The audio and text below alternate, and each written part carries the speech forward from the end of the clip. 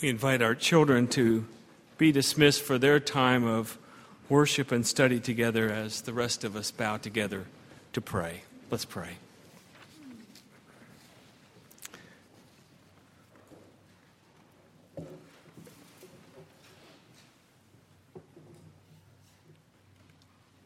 We come just as we are, O God. We come with a willingness now to hear you through Scripture, through anthem, through sermon, but mostly through your Spirit, which pervades this room and instills every heart. May we find the living water this day that would quench our deepest thirst. In the name of living water, we pray. Amen. Stay thirsty, my friends, says the most interesting man in the world. But if you've ever been thirsty, you know that thirst is not something you want to stay. You don't want to stay thirsty. In fact, we do everything possible to avoid being thirsty. It's hard to preach when you're thirsty. It's hard to listen to a sermon when you're thirsty. I'm not going to ask for a show of hands of how many of you brought water in today. You know who you are, just don't spill it, okay? We have this aversion to being stuck somewhere without water. So the Exodus reading for this morning, Moses and the children of Israel freed from the bondages of slavery. What a great story. And yet they're concerned. Have you brought us out here to die? Any fan of the Hunger Games knows that Katniss Everdeen's first mission, once the bell sounds, is to find a source of water. For without water, she will shrivel and die. And so, interesting to me that this unlikely conversation between Jesus, the Jew, and this unnamed woman who is a Samaritan starts with the issue of Jesus being physically thirsty.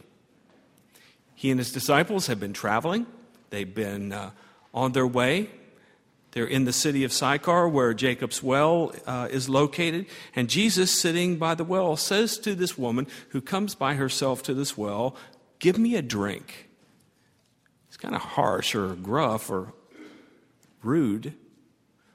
And the woman says in kind of a defensive and confrontive way, "What are you doing, a Jew, asking me, a Samaritan woman, for a drink?" She brings up issues of religion and gender and politics, all in one response.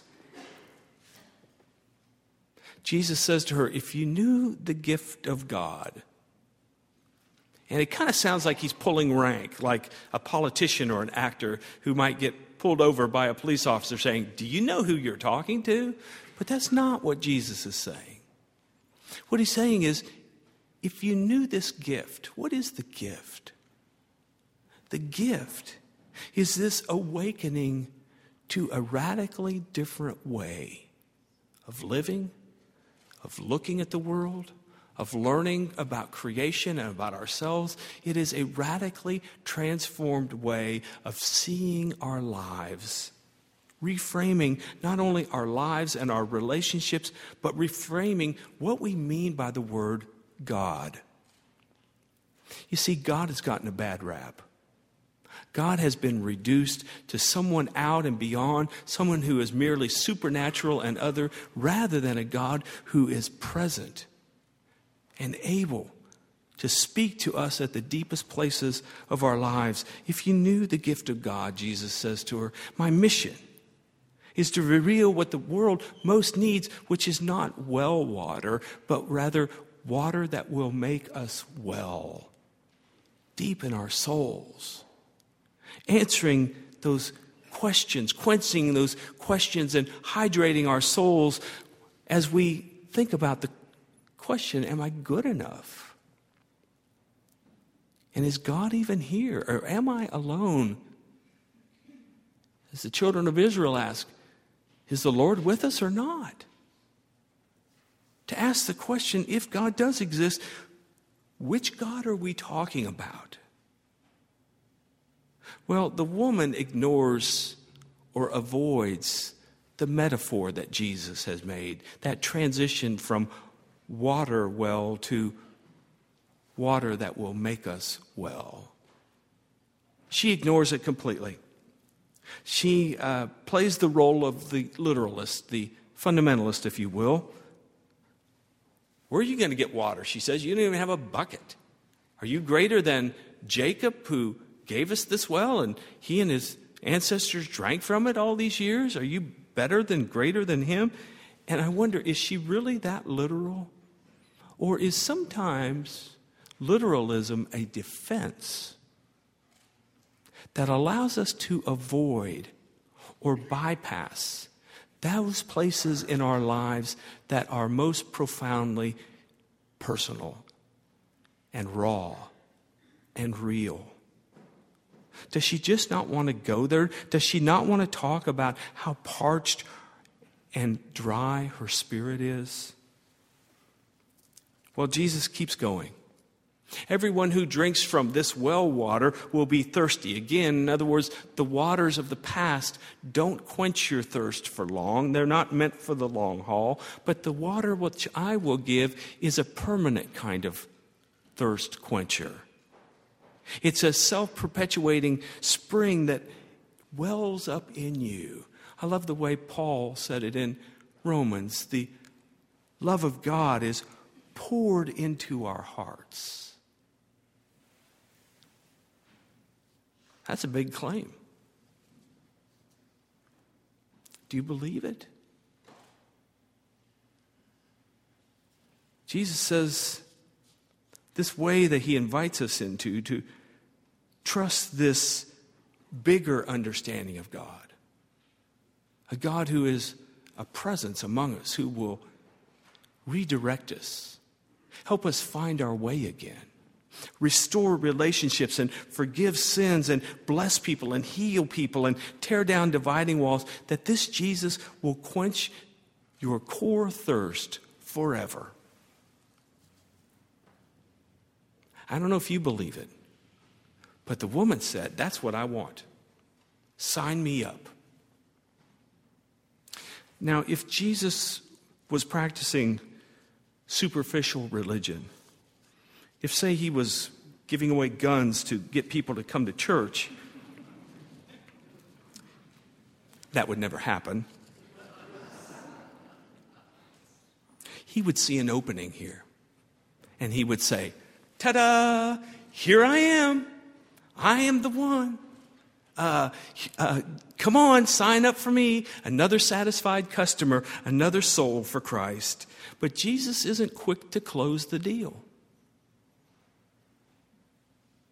He's not quick to close the deal. He's not looking for a quick fix. He's not looking for just another notch in his Bible, so to speak. Jesus wants more than a yes. He's wanting transformation. He's wanting a deep interior change. And he knows that this living water has to saturate and hydrate deeply to really make a difference. And so he says to her, go and call your husband. We know that he knows the truth. And at first blush, it feels like kind of a harsh and even a cruel thing to do. But I wonder if Jesus is recognizing the truth. That to really saturate into our souls, we've got to unveil the deepest place in our lives where we hurt. Go and call your husband, he says to her. I have no husband. What did it take to say that? What kind of vulnerability and honesty did it take for this woman in front of this one that she has begun to discern is a source of life? What did it take for her to be completely honest in that moment? And what would it take for you to open up that place in yourself where you need living water? Well, Jesus affirms her twice. He says, you're right. You have no husband. You've had 5 husbands, and the man you're with now is not your husband. You've told the truth. Some scholars say that the 5 husbands represent the 5 Samaritan gods that the Samaritan people worshipped, and that this 6th person would represent maybe the kind of conflated, truncated Judaism that the Samaritans were worshiping at that time. Maybe so. Or maybe Jesus just looked at her life, the heaviness with which she carried her life, and he read the lines on her face and knew her story. He was saying to her, let's go to this most vulnerable and painful place that you've preferred to avoid, this place where you've been an epic failure and a disappointment, and let's start talking there. And I wonder, what would it be like in your life to go there? In your relationships, to go to that place? As a church, for us to talk about that raw place? Or us as a city? Or as a nation, as divided as we are, what would it be like to invite Christ into that place? Or all the places that are in the news today, Africa and Syria and Crimea, what might happen? Some years ago, my friend Jeff Hale and I went on behalf of Highland Baptist Church to the nation of Macedonia in Eastern Europe. You remember those years when we were connected to a ministry there, to the Albanian people who lived in Macedonia. Jeff and I were there to do some kind of preliminary work because there was a fledgling little Christian church that had been born there. So we were talking and visiting at the hotel in the capital city of Skopje. We were in the bar because that was the only place to get anything to drink. And speaking of which, the bartender knew that we were there working with the Albanian people. He said, frankly, I think Albanian people are like rats. They multiply, they're dirty, they just steal and raid things. He said, if it was legal and if I could get away with it and I had a gun, I'd kill every Albanian I could find. I said, what did the Albanian people do to you that's made you so angry? And he said in response, in 1393, the Albanian people massacred our people. And I'm thinking, that was 600 years ago. I became an evangelist that day. I realized these people need Christ. I don't mean Christ as some kind of salve where everybody just believes Jesus in their hearts or in their heads. I'm talking about Christ who comes and shows us, as he put it, the way, the truth, and the life. A radically transformed way. They're not the only ones who need Christ. We need Christ too. We need to be converted. We need to be called to this revolutionary way of truth and life and wholeness and blessing and unity that I think Christ came into the world to give us. You're right, he said to her. You have no husband. You've had 5 husbands. And the man you're with now is not your real husband. As Dr. Phil would say these days, how's that working out for you? Jesus knows that if the good news isn't good news at our deepest places, if it doesn't hydrate our deepest thirst, then the good news is just a mirage. It's not real. Sir, she said, I perceive that you're a prophet. And by that, I don't think she meant just, you know my story, but you know me deeply at my core, and you recognize the false promises and failed attempts of my life, and you're coming to offer an alternative vision of what that might be. I'm searching, she said. I know that you're your people, the Jewish people, say to worship on this mountain, and our people say to worship on that mountain. And Jesus says, hey, it's not about this mountain or that mountain. Judaism conveys God's message for the world, but here's what's important. Not the trappings, not the dividing, not the us and them. What's important is the message, the way, the gift of God, this water. Thomas Aquinas long ago said, life is more important than doctrine. The woman said to Jesus, I know that Messiah is supposed to come, one who is to come and restore and reunite. And Jesus says to her, I am he. That's why we're having this conversation. That's the point of this exchange, to restore and to reunite. And this woman, 6 times a loser, now finds herself being proposed to by a 7th man, Jesus, who wants to give her what she's been seeking all along: wholeness and life and home, purpose, love. Well, it's an old story. And you may be thinking, what does this have to do with me and my life? And really, it has nothing to do with you, unless it invites you to consider if living water is real.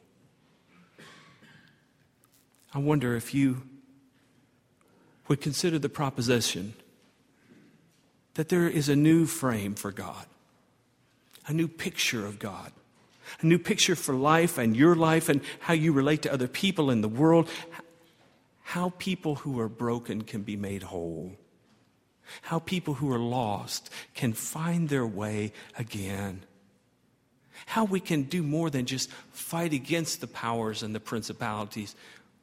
We can win. We can win, and we can reunite, and we can restore.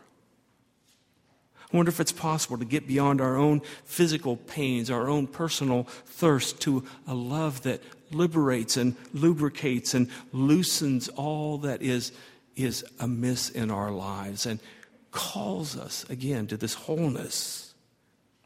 Can this message, can this way, can this Jesus do more than just get us to heaven after we die? Can heaven come here? Can it be possible, as Jesus taught us to pray in the prayer, that God, your kingdom come, your will be done where? On earth as in heaven. It makes all the difference in the world.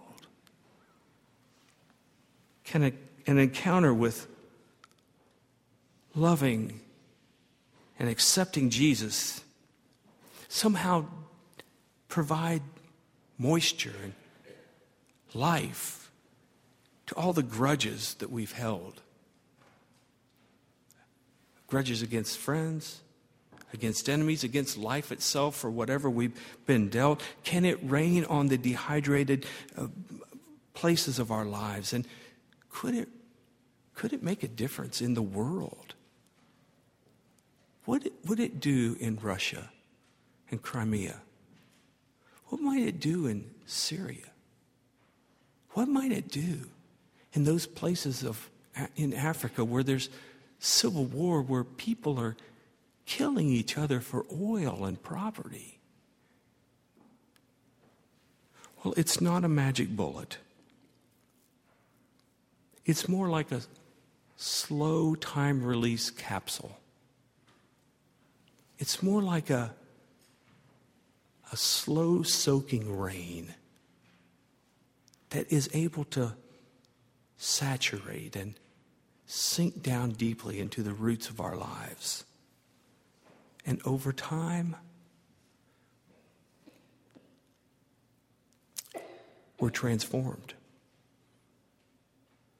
I have a friend who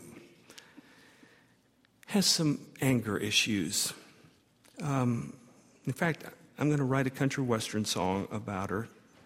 It's called She Has Issues. Her problem is that she's always right. And she's always the smartest person in the room all the time. So you can see where anger issues come from.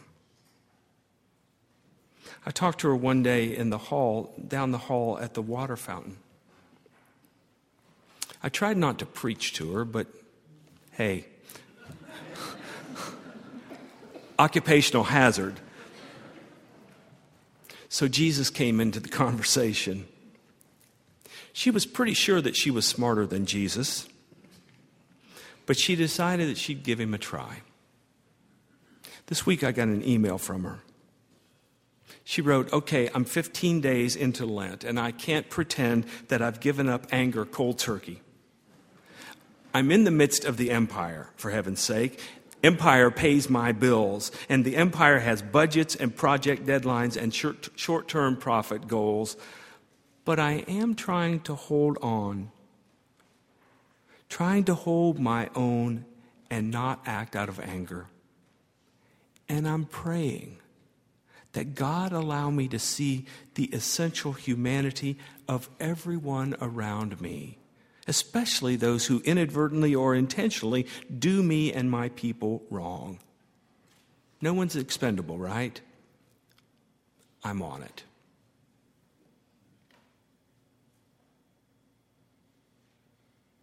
I love the line in the story where John writes that the woman, so hydrated with the water of the soul, leaves her water jar there at the well and goes back to the village to tell her kinsmen and women,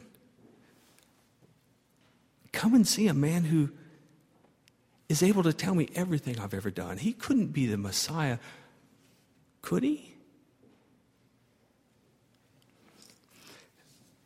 Maybe the most interesting man in the world is right. Maybe "Stay thirsty, my friend," really ought to be our motto. For we need to be thirsty for living water. Let's pray together.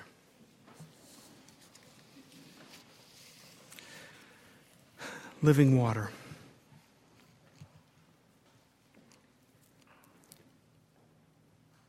Sitting before me are people who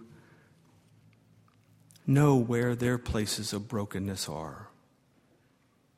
And they know that you know. Like the woman of Samaria, may they open themselves to you. And maybe they find that deep, deep refreshment that only you can give. Through Christ we pray. Amen.